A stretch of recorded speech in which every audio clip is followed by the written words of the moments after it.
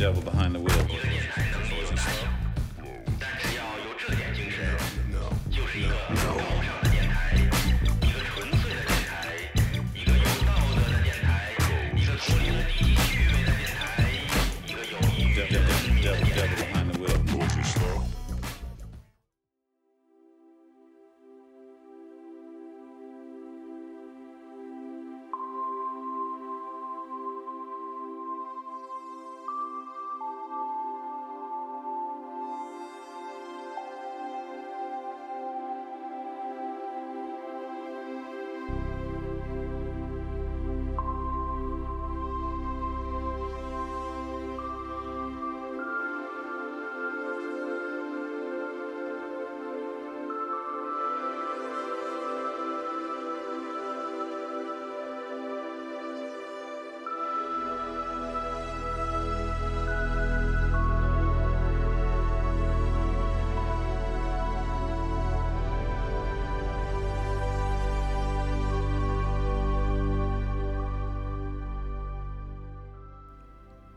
大家好，我是还没有中年危机的赛。大家好，我是欧巴。大家好，我是 Monkey Rider。我听说有的粉丝想我了，所以我就回来了。你都去了很多期了，朋友。是吗？明明只有2期而已嘛。是的，是不是男粉丝要求你来录节目？不是。操，行吧。今天我们这个，刚才想的那个题目叫什么来着？人类创造力2.0。对，是不是觉得很有意思？这一节目，我现在都已经按耐不住，想真正的畅所欲言聊下去，已经按耐不住了。对的，真的，因为最近我感觉这个舆论导向一天到晚就在说中年啊、中年什么的，我就觉得明明年纪轻轻，干嘛一天到晚说自己是中年嘛？就你急你先老啊！等一下，你在说什么？就是我是说，因为我们还是年轻人，所以我们想的是怎么在创造，对吧？对，我们有创造未来的这个条件。对呀，天时地利人和刚好。对，或者你也可以创造人类嘛。这个我觉得时机到了，每个人都可以做到的。对的。行，我们这个还是紧跟时事啊。对，最近这个很火的一件事是 AlphaGo Zero 啊，把他的数个哥哥们以100-0的成绩给击败了，大败了。对，暴虐啊！从这个事儿，我们想再重新回顾一下这个人类跟人工智能，然后的一些优劣。我们想再挖一挖这个话题。对，包括还有一个时事，就是上个月就是25号那天，然后刚发布了一个人工智能叫索菲亚，然后它base在香港的一家科技公司，专门做 social 方面的人工智能的机器人，就是陪你聊天啊。现在是他们的概念是打的这个，然后在那个 Robo 那个什么一个机器人大会上，然后他就作为一个主讲人。在台上站着，然后有主持人在给他提问题，然后大家流畅的回答。就是刚才你给我们看那个视频。对，就是他的脸就有点像那种真人的那种硅胶娃娃，有点像非常真了，看起来。对，而且说话的时候他有表情，他有眉间，还有眼睛的这种运动转动。虽然他的口型和他发音是配不上的，但是整体看来，我觉得已经是比之前的就目前为止是看到是非常真的一个。他那个外观有点像 Ex Machina 里面那个女主，前面是一个真人脸，后面是暴露着这个一些原件的这么一个。对，其实还挺酷的，就是感兴趣的听众可以去看一看这个索菲亚，它叫索菲亚。对，然后最近呢也是那个新的《银翼杀手》，最近也在热映嘛，是不是国内刚上？对，探讨的也是这个人和仿生人和 AI 之间的一个关系和界限吧。对，然后就是这个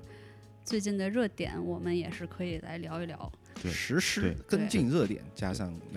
我们设计。对，先说一下这个AlphaGo Zero 这件事儿，它怎么就是牛逼了？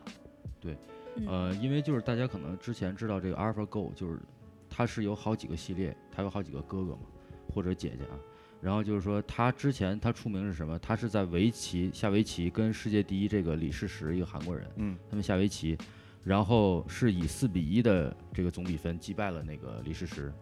然后当时就已经觉得这个我这个人工智能第一局输了，然后后面就是赢了。我觉得这是一个手段，我觉得可能一开始人类就赢不了了已经。他就反正就是当时就是说给大家的第一印象就是说人工智能这个概念开始抛出来了，是不是人就要感觉到危机或者怎么样？然后最近的这个新的出现的新闻是说，最新研制的 AlphaGo Zero 以100-0的成绩击败了 AlphaGo， 就是完全是一个压倒性的胜利。然后想谈的是这个 AlphaGo 和 AlphaGo Zero 它们的区别是什么？ AlphaGo 呢，它其实是一个就是说从一个有非常大的大数据的前提下，就是它研究了人类给它的输入的很多棋谱，就它有很多数据的输入，它是就是说经过了一个它是说经过了就很长时间几个月的这种训练，然后它有3000万的这个数量的棋局给它作为一个数据库，然后呢，他们这个在这个它现在属于 Google 嘛，这个公司是叫做这个 DeepMind， 是 Google 买的一个公司啊。然后这个公司它有专门的一个就是一个芯片来这个运作这个 AlphaGo， 然后它这个芯片叫做 TPU， 就是叫 Tensor Processing Unit， 然后这个反正大家就把它认为是这个东西的大脑。然后 AlphaGo 也就是以前的这个 AlphaGo， 它是有48个 TPU， 然后经过几个月的时间去研究这些棋局，然后才以4-1，就是说战胜了这个最牛逼的人类啊，在围棋方面。但是这个新的 AlphaGo Zero 呢，它只用了4个 TPU， 然后用了3天的时间，自己跟自己下棋，最后互搏。对。然后也其实只下了490万局，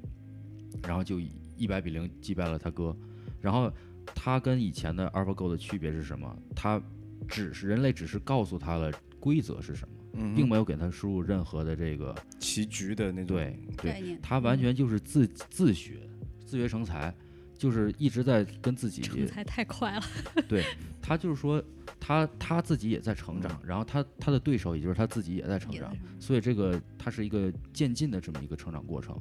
然后相当于是说他就把这个人类给他的一些误导就规避掉了。因为人给他所有的其余的这个输入呢，是人的套路，那人肯定有自己的一些局限性，比如说我可能暂时认为在这个中盘的时候我是这么去下，可能我暂时是取得优势，其实如果从整体来看的话，并不一定是对的，就是这些输入给他造成了一定的漏洞，所以说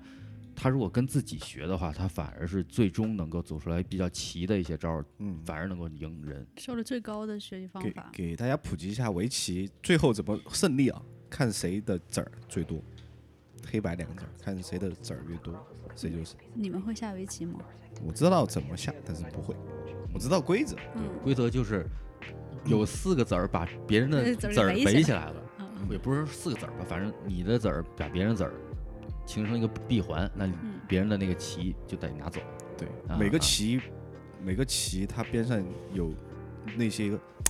挨0的几个点儿叫做气，它每个子边上是有气的。因为我不会下，所以说你把那个气给它封住以后，这个子就死掉了。所以子儿多的获胜。对，这是一个相对比象棋啊什么都要难的一个棋。对。跟麻将。麻将是 too simple。对反正就是基于这个事儿，我们觉得挺有意思的，咱来聊一聊。然后呢，我们主要想聊的东西呢是说这个在 AI 的影响下，其实人类社会呢已经有了这个端倪了。对，就是其实呢是从传统的这种劳动密集型的重复性工作比较多的这个模式，转向一个用人工智能来帮助你来实现更多的自动化和更高效的这么一个社会形式的这么一个转变。对。然后就是说之前做了一些调研，就是说有一个就是说英国的一个管理咨询公司非常大的一个，然后叫 Essential， 就是这个公司它出了一个报告，他说呢，在2035年的时候，有12个发达国家的经济增长将会翻番。嗯，然后2035年的时候，有12个发达国家的经济增长将会翻番。然后这个报告里面就说，2035年的时候，人类的这个劳动力将会增长到1.5亿。就是说在这个新的人工智能的帮助下，就是说人的这个发展会有一个更大的一个跨越性的提高和增长啊。那么就是说，在这个前提之下，那设计师的任务会怎么变，或者说是 AI 能给你带来什么 ，AI 不能给你带来什么，我们可以聊聊。就是你们刚开始看到这个 AlphaGo 或者是 Go Zero 战胜了这个以往的对手的时候，你们心里会不会有那种危机感？就是觉得，特别是媒体也有一些消息放出来，就是说什么将来设计师的职业也将会被取代啊，或者这种。然后呢，因为现在其实我觉得我们这一代人是能够经历这种技术爆炸，就是这样的一个感觉的吧。所以说，你们会不会觉得，比如说30年后自己就可以退休了？我是希望这个进展就是说不要那么快，就是感觉如果真的特别快的进展的话，可能真的有一天会觉得自己没用了似的。就如果说太快，有点像这种，就是现在其实很多老年人已经体验到，他不会用 iPhone 了，他不会用 iPhone， 他不会用智能手机了。他出去打车，他都不知道怎么用什么软件。那倒是，你怎么出去，对吧？你现在都手机支付了，给现金没人，你谁打车谁不停啊？对。就如果说快到这种程度，我觉得哇 no。其实我们已经很快了呀，已经很快，对啊，确实。你像我们对吧？才10年，就是之前没有互联网的时候，你能想象到今天大家生活的方式是这样的吗？真不能，确实这也能感受到了。所以说，但至少说我们还能 follow 了。对不对？台长特别自信，目前为止还能 follow 所以我们就想说，人工智能它现在到底干不了什么？对，对，我们就是可以探讨一下这个作为设计师，将来在人工智能这个高速发展的这个背景下，我们该怎么样寻求出路，或者是说我们的一个生存指南吧，算是。比如说啊，我觉得啊，人工智能做不了的事儿，比如说是谈判和社交这种，相对来说呢，可能 EQ 方面需要更多，然后有很多的时候是更多是人性上的一些决定会影响这个谈判的进程，或者是人可能有一些阴暗面啊，有一些更加说自我的东西，包括同理心这方面的东西，我觉得人工智能暂时是达不到的。那这个是人工智能干不了的事儿。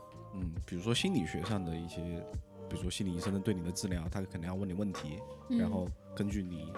阐述的内容来给你作为相对应的一些侧写或怎么样也好，这应该是通过你心理医生有这方面的学习过程以后对症下药吧。所以就是这种社交度、参与程度很高的这些活动，就是很难被人工智能去取代的。比如说呢，如果说到设计里面，那是不是就是说设计的调研部分，就是因为它需要跟人不停的这个接触嘛，对吧？它要去明白这些使用者的这些需求啊什么的，那么这些去学习人类行为的这些是很难被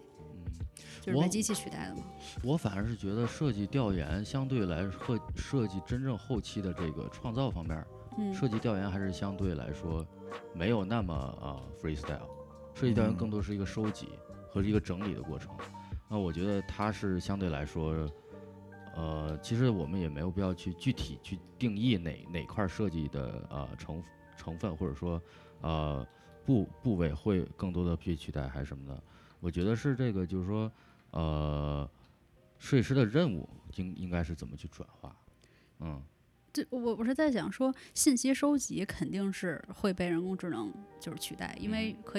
人工智能可以帮助我们收集大量的信息，会提高效率嘛。但是说关于你收集来的这些信息怎么用，然后怎么筛选，然后怎么进行判断，就是说这些东西信息都呈现在我面前了，那么这说明什么？那还是要靠人脑去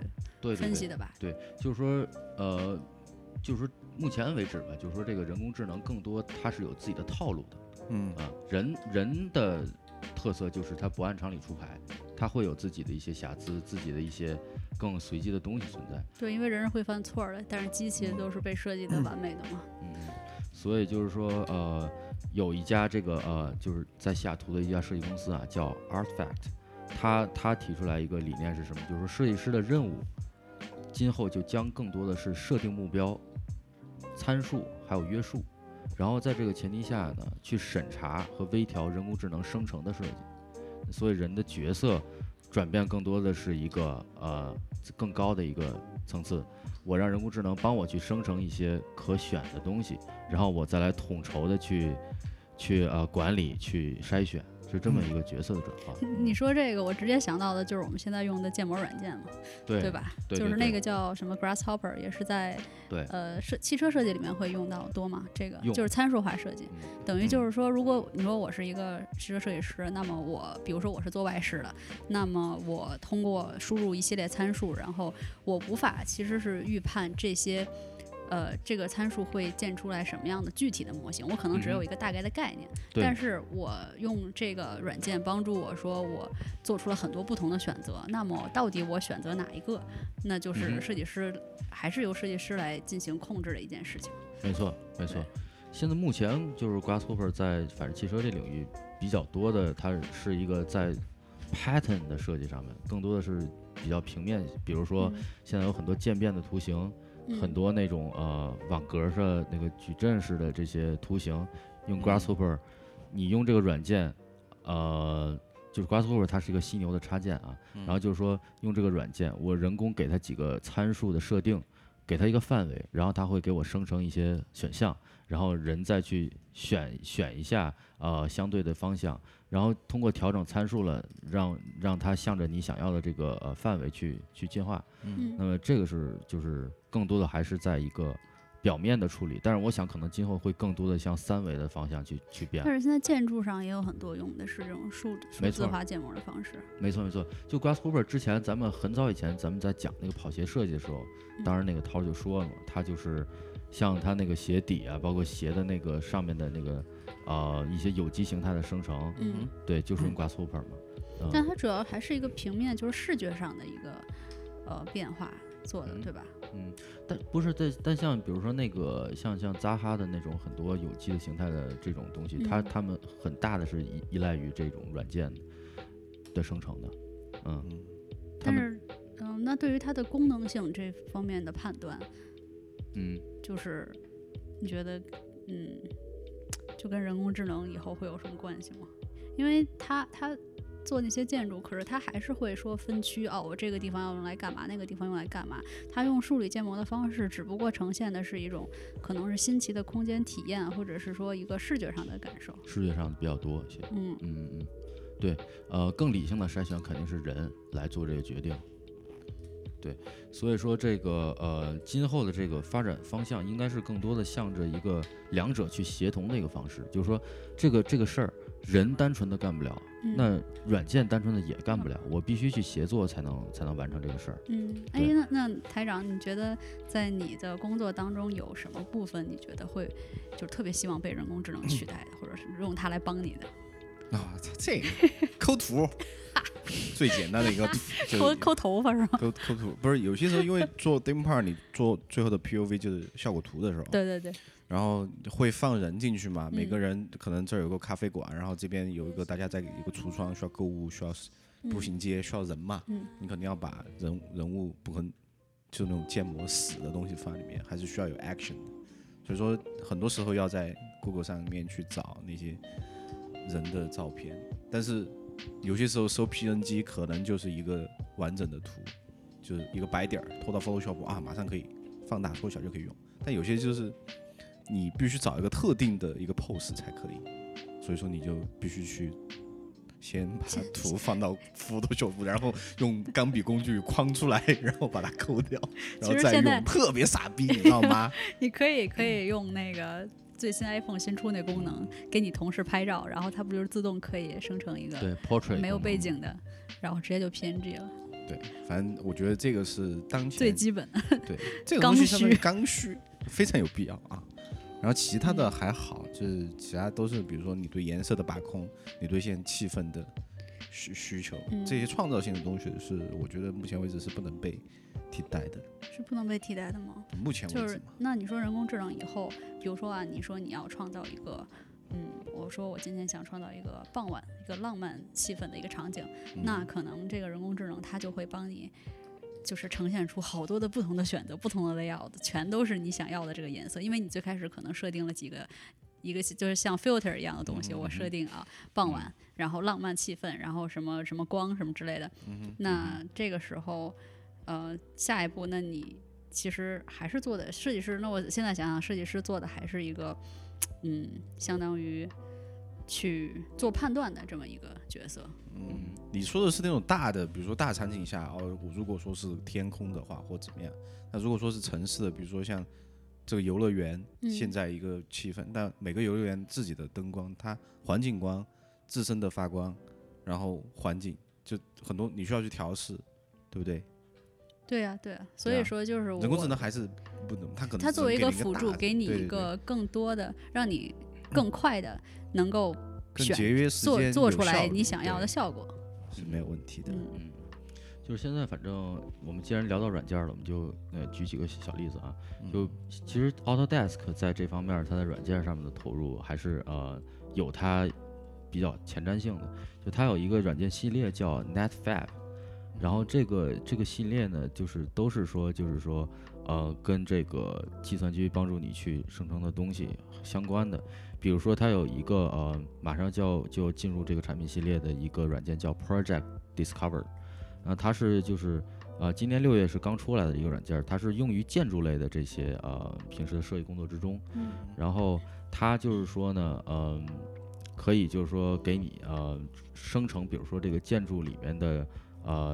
比如说这个 Plan View 就是这个平面图，然后它会给你考虑这个里面的这些件的它的重量、这些结构、它的一些承重、它的一些寿命，根据这些输入的条件，它会帮你快速的生成一些这个备选的这些设计方案。对，这么智能？是，就是类似的这种软件，其实现在是越来越多。然后就是包括就是很多就是说这个在那个关于跟 3D 打印相关的一些软件，它是可以帮你这个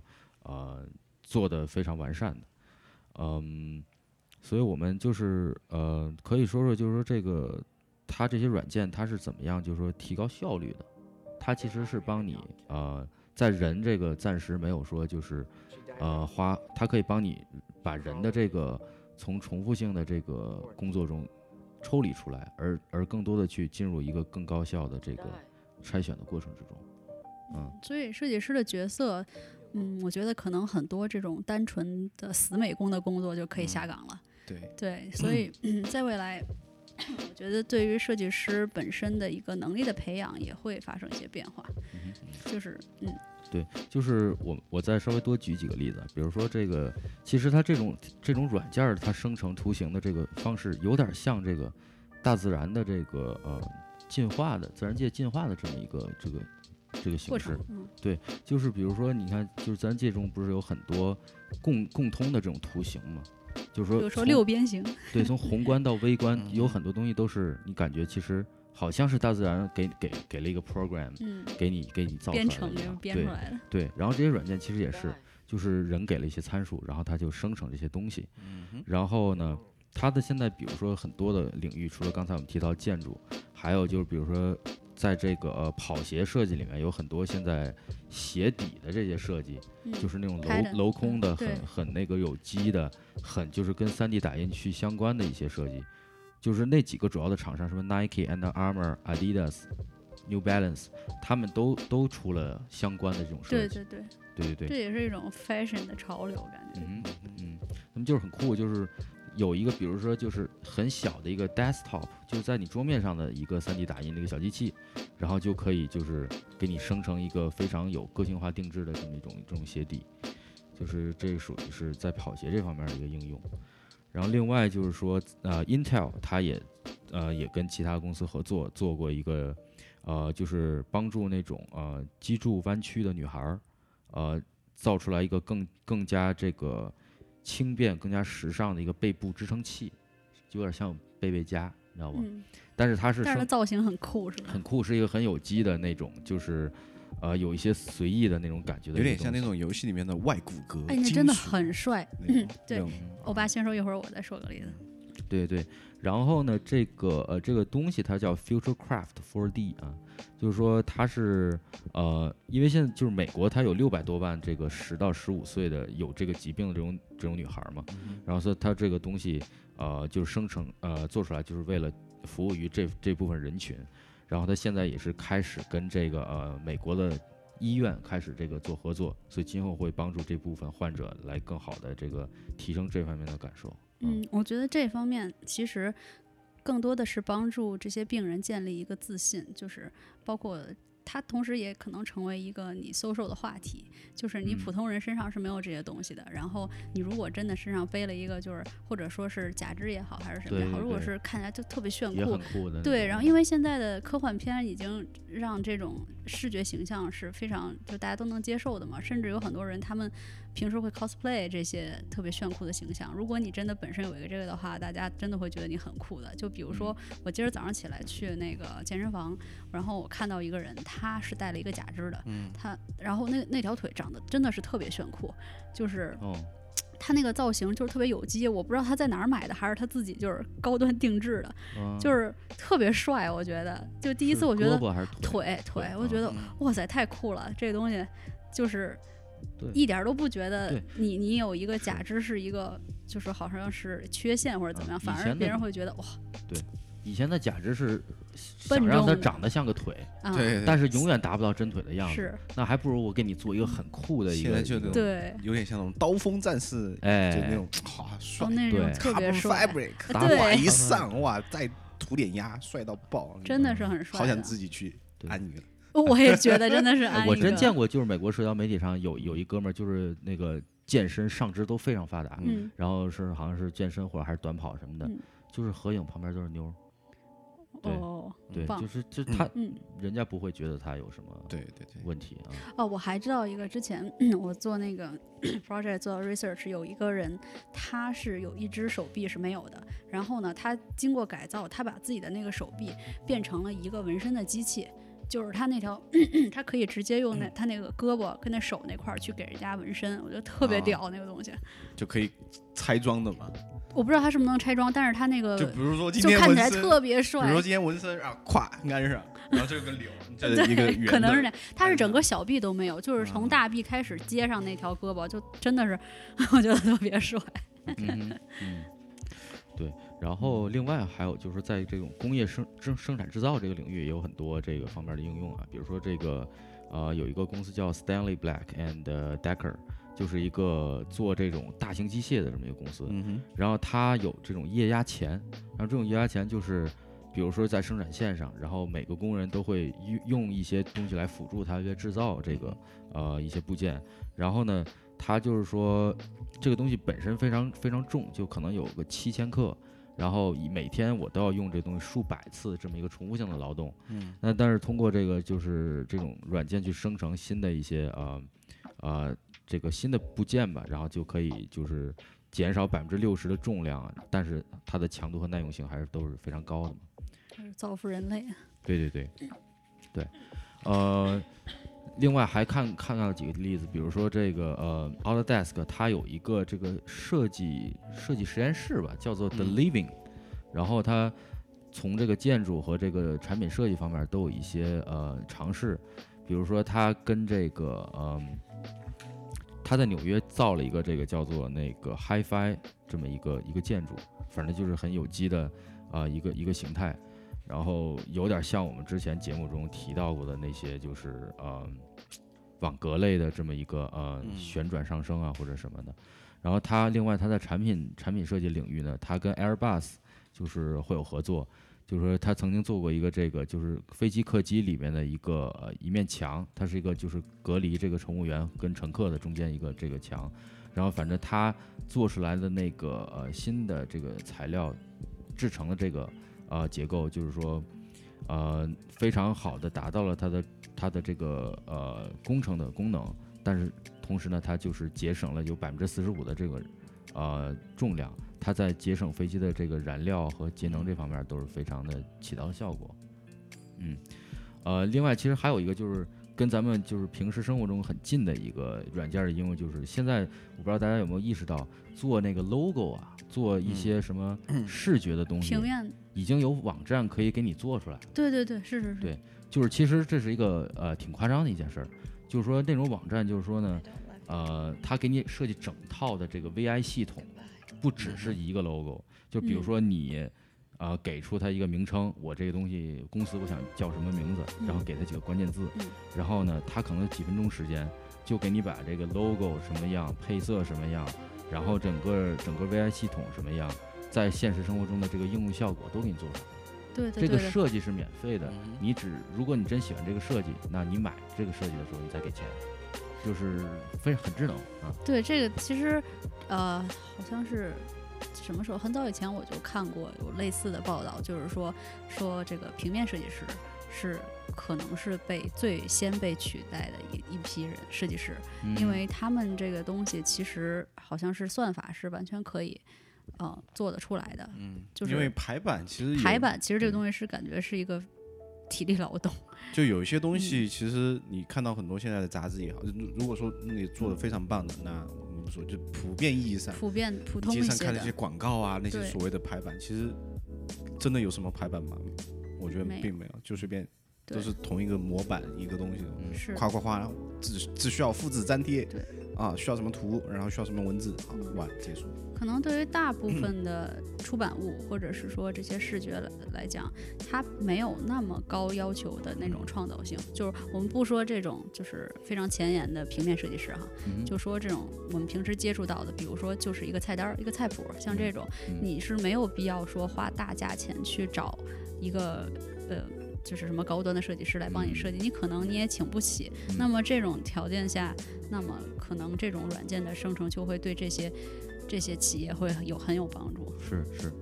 对，它就达到了一个审美的一个及格线上。对，就是说不至于我这东西出来特别丑。对。但是你说要真想达到一个很有创意特色的一个平面设计，那你还是去找真人去设计。对。但是作为普通的，我觉得是可以，或者说对于平面设计师的，因为我之前是做过 VI 啊、branding 那些东西的，就是当你设计出来一套系统，然后你要再把这些系统的东西，然后应用到比如说一个杂志里面的每一页的时候，我觉得这个工作是真的很枯燥的，就是搬运工嘛，就是搬运工，就复制粘贴，然后。其实，如果说你已经能够设定好一个规则的话，那如果人工智能可以帮我把我需要的所有内容自己码进去的话，那就太棒了。其实 InDesign 好像有某些功能是可以，但是它没有那么比如说扉页的那些 number 啊，或者什么那些是最基本的嘛，对，最基本嘛，对，类似。如果说比如说每页都可能需要一个艺能电台的 logo 这个东西。这种是很基本的 PPT 就可以。对，那就类似嘛，就可能更复杂一点。对，我觉得可能再升级一下。那所以就是说，这个人工智能能不能就是说从这个比较传统的这种生成式的这个目前的这个状态转变到更多的直觉式的自主权更多的一个方式，这个转变，那可能是今后会探索的一个方向。就是说，人工智能也具有了创造性。这一人类认为只有人类才可以做的事情，人类之所以成为人类，是因为它有创造性。当某一天人工智能也具有创造性的时候，我觉得人工智能和人可能就没什么区别了吧。然后这块正好就是说，有一个例子，就是举一下啊，就是就美国有新泽西州有叫罗格斯的一个大学，然后他最近出了一个项目，就是说这个东西叫AICAN， 一个叫艺术品，然后它等于是人工智能帮他分析了这个8万个数字化的西方艺术这些信息，然后呢，通过这些信息的输入，它给你就是又引入了一些风格的模糊和这个偏离风格的规范，也就是说你给了一些偏差，给它了一些就是个性化的定制。然后它甚至可以形成自己的风格，然后就是说可能今后它就会具备探索新的这个艺术元素的这个功能，就是说会帮人去这个创造一些东西，这个就是一个他们现在在研究的这么一个属于趋势性的一个课题啊。就所以说，如果它的功能实现了的话，那么人类的艺术这个领域也将受到人工智能的挑战。所以就是说，就是这就引入了一个挺有趣的话题，就是说一个叫图灵测试的东西。就是图灵测试是什么呢？就是说，你真人跟这个对方，不管是人还是机器去对话，通过这种很多问题的这个来回的反复，然后你这个人如果区分不出来对方是什么东西，那这个机器其实就通过了图灵测试。这个对，就是一个挺有意思的一个话题，然后有很多科幻片里面我们都这个看到过类似的场景。对，比如说 Westworld， 比如说 Blade Runner， 还有一个什么来着，就是还有就是那个 Ex Machina， 对 Ex Machina， 对，就大家如果那个看过这些科幻电影的话，就可能你有印象，就是说这个你看到过一个真人跟一个机器在一个小空间里面，然后对话的这么一个过程，就是很多时候都是两个人在博弈的一个感觉。对。然后就是刚才其实我们在那个蕊这段东西的时候，我们聊了很多就是关于电影的这些有意思的事儿，然后我们就聊这些人工智能是怎么骗这些人类的。就是那说到这个的话，还是我觉得可以再接着，就是现在有点那个，我说到电影嘛，就是再回去说一下刚才就是你举的那个例子，那个艺术这方面，就是你觉得就是人工智能如果他们发展出来这种对艺术的创造能力的话，那么我们人类和他们的创造到底就说这个东西还有什么区别吗？因为之前我看到一篇文章，他就讲说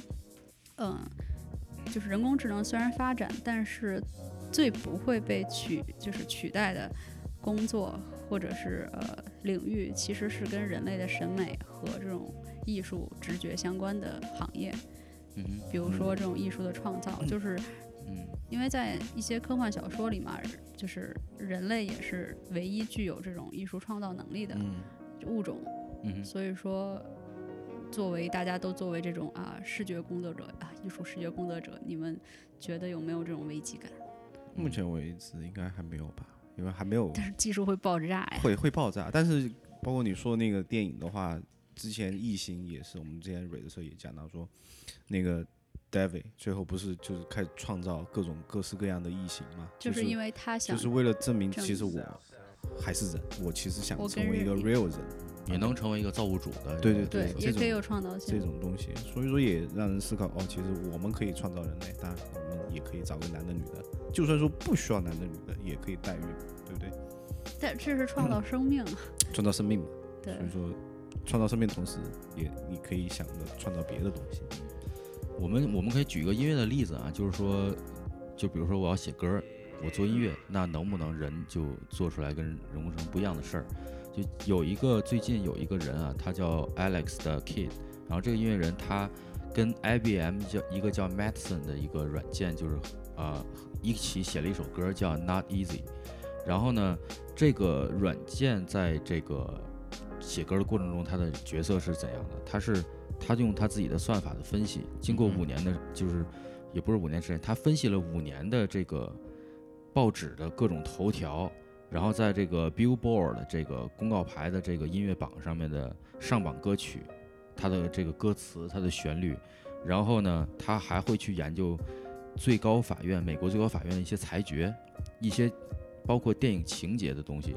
然后把这些所有的东西输入他的数据库，然后他会给这个真正的音乐人来提供在节奏，在这个音符，在这个音调，还有就是整个曲子的这个走向，给你一些这个建议，对，这些提示。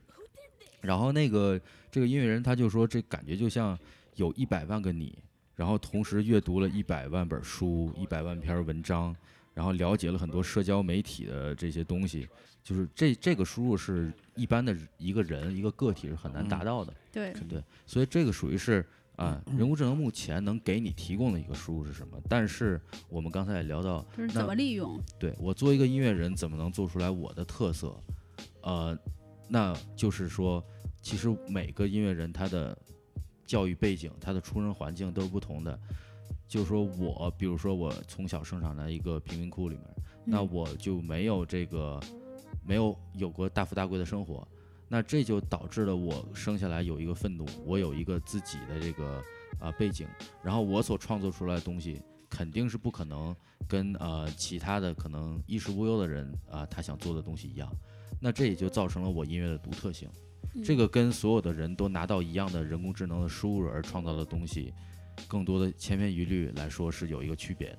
但是我觉得但是在人工智能的这个帮助下，我觉得它可能提供的只是一个帮助你做决定多一条渠道的信息来源，本身的个性不同，所以我觉得他们创造出来的东西还是会不同，就是这种独特性不会消亡。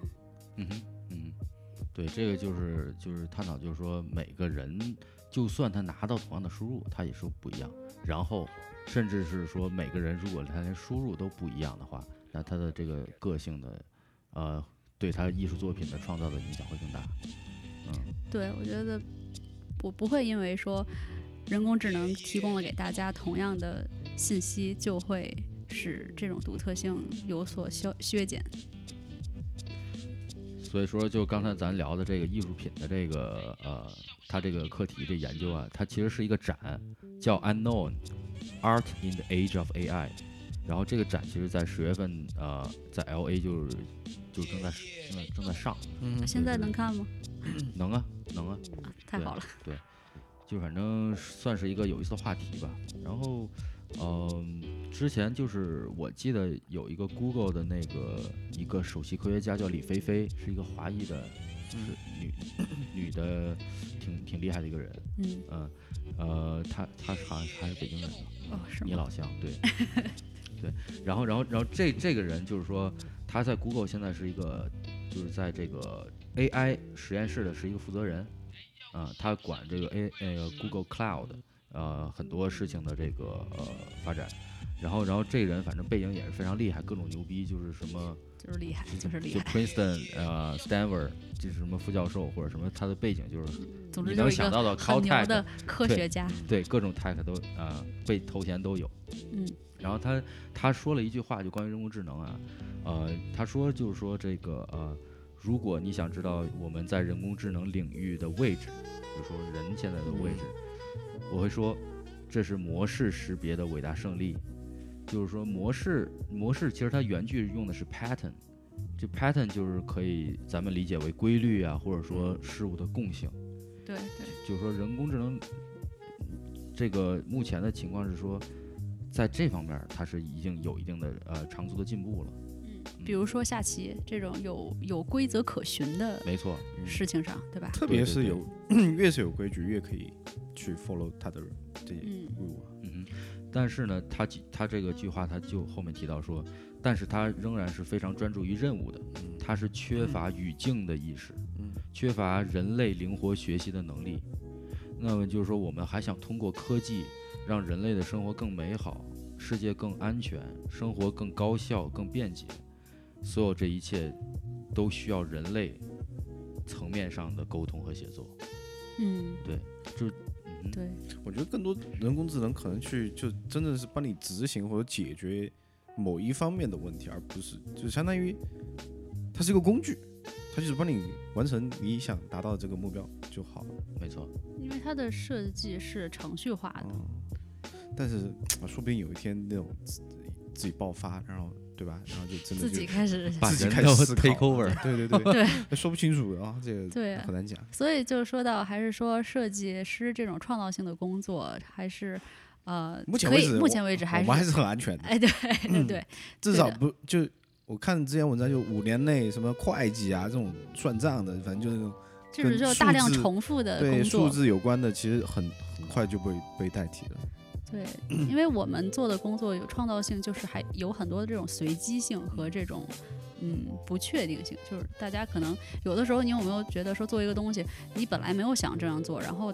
你就弄错了，比如说把这个东西放颠倒了，然后你也觉得这样也不错，然后给了你一个灵感，就是立体派就不是立体派，那叫什么 accent， 就是经常就会说这个相当于accident， 就是那个 happy accident， 就是这种东西就是一个无意间发现，但是比你之前设计的还要好，一个意外。这种意外的发生会对，就是因为人类是会犯错，并且有很多随机性的机会，所以我们这个工作暂时还是比较安全的哈。对，然后大家如果就是对李飞飞感兴趣的话，也可以去看他那个 TED 的一个演讲啊，就叫怎么教计算机理解图片。对，也挺有意思的。然后那咱们最后总结一下吧，就是说这个人工智能它跟人的这个相关的关系吧。第一个，其实刚才那个赛已经说了，就是它不是替代品，它只是一个工具。然后第二个呢，就是说它是它删除了很多这个重复性的手工任务，它其实是为人能腾出更多的有效的时间，来那个进行更多的创造性的活动，对吗？对，就是说白了，把没劲的都给你去了，以后人可以做更有意思的事儿，对。然后呢，第三个就是说呢，生成软件的自动化呢，就是说以后的角色，人就会变成了一个管理，人的技能的这个需求也是有改变的，就像咱们一开始聊的，对，你在培养自己的时候，那以后应该更多的向哪个方向去发展，就会不一样，这种创造性吧。对，所以以后相当于你就是 art director， 知道你的，你就知道你的 AI， 对，知道你的，我要这个，赶紧帮我手下全都是小机器人，对，帮我抠图，这个赶紧的。我脑补出了一个机器人在那干苦力，你知道吗？扣200张。我大天不睡觉，不关机。我说这期严肃了一整期，然后后面突然发现，我靠，我是一个领导者，以后我就是领导所有人工智能小弟了。给我抠图。但是你们也要小心，人工智能的发展就会像 Blade Runner 那样，他们会，对吧？自己觉醒，然后反击哦。是的，我感觉那个时候我的意识已经被上传到网上了。所以我觉得未来的就是教育，我觉得特别可能是对中国来讲，还是说培养创造性才是唯一的出路。就是突然插一个话，现在小孩都开始学编程了哈。对，真的。对，现在这个趋势已经是这样。对，就会不会你说我们现在不学编程，就像现在老年人不会用智能手机一样了？对啊，是啊。你记得吗？咱们去 CES 的时候 ，Sony 它那个展示里面有一个就是很简单的那个通过编程来形成一些那个有趣的那个这个模块化的玩具。对，就是给小孩玩的嘛。人家就从小就开始这个启迪这方面。是未来呀。就感觉这就是必须学，就相当于英文一样。对，就一个语言你必须会，这个就是一个计算机语言。对。等于是从小你就告诉你以后怎么去控制机器人了。对的，所以我们也是要赶紧学起来的嘛，对吧？艺术和编程都要学。Direct 你的抠图机器人儿，生个小孩，艺术编程这两个必须抓，对，两手都要抓，两手抓，两手都要硬。对的，我觉得现在小朋友，而且现在有很多就是玩具领域，就是很多都是在帮助小孩学习编程。就是这个行业，我觉得马上就要起来了。可以开个编程学校。那现在真的有很多。对，是吧？是。对。然后还想说一个，就是随便插一个啊，就是说那个 Blade Runner 2049里边，我觉得那个人也不是人了，反正就是人工智能跟那男主角在有一段激情戏，觉得还是挺有意思的啊。是。对，就是一个，你知道吗？知道啊，他的女朋友是一个是全息影像，我知道他要借助一个真人跟他发生亲密关系。对，哇，这个还挺棒。这个桥段以前任何电影中是没有出现过的。而且他是那个近距，就是他不是那种非常科幻的，就是对现实你其实是 make sense 的。对，他因为他的那种就是镜头就一直在交替，就是一会儿是这个人，然后一会儿是那个机器人。对，发明这个技术还没有非常的完美。对，是。对。可是你不能怎么样才能隐藏这个真人呢？你才能投射到，对吧？就所以说还是很真实的。对的，所以你还得找一个。以后回家你看到你们家天花板有个很大的装置，是以后就可以什么啊？你的那个现在他电影里不是一个真人嘛，对吧？你以后那个就变成机器人就好了嘛，对吧？你还可以挑 size 挑型号啊，太棒了！现在想想未来的生活好像很棒啊。外星感觉活不到那么远。好的，行，对吧？好，今天节目这样，谢谢大家，拜拜，拜拜。I lose myself to your control.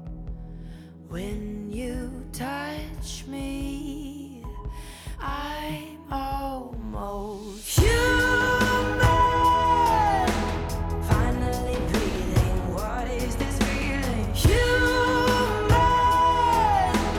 Coming to my senses, losing my focus. Taken by emotion, lost in the moment. You make me feel almost human.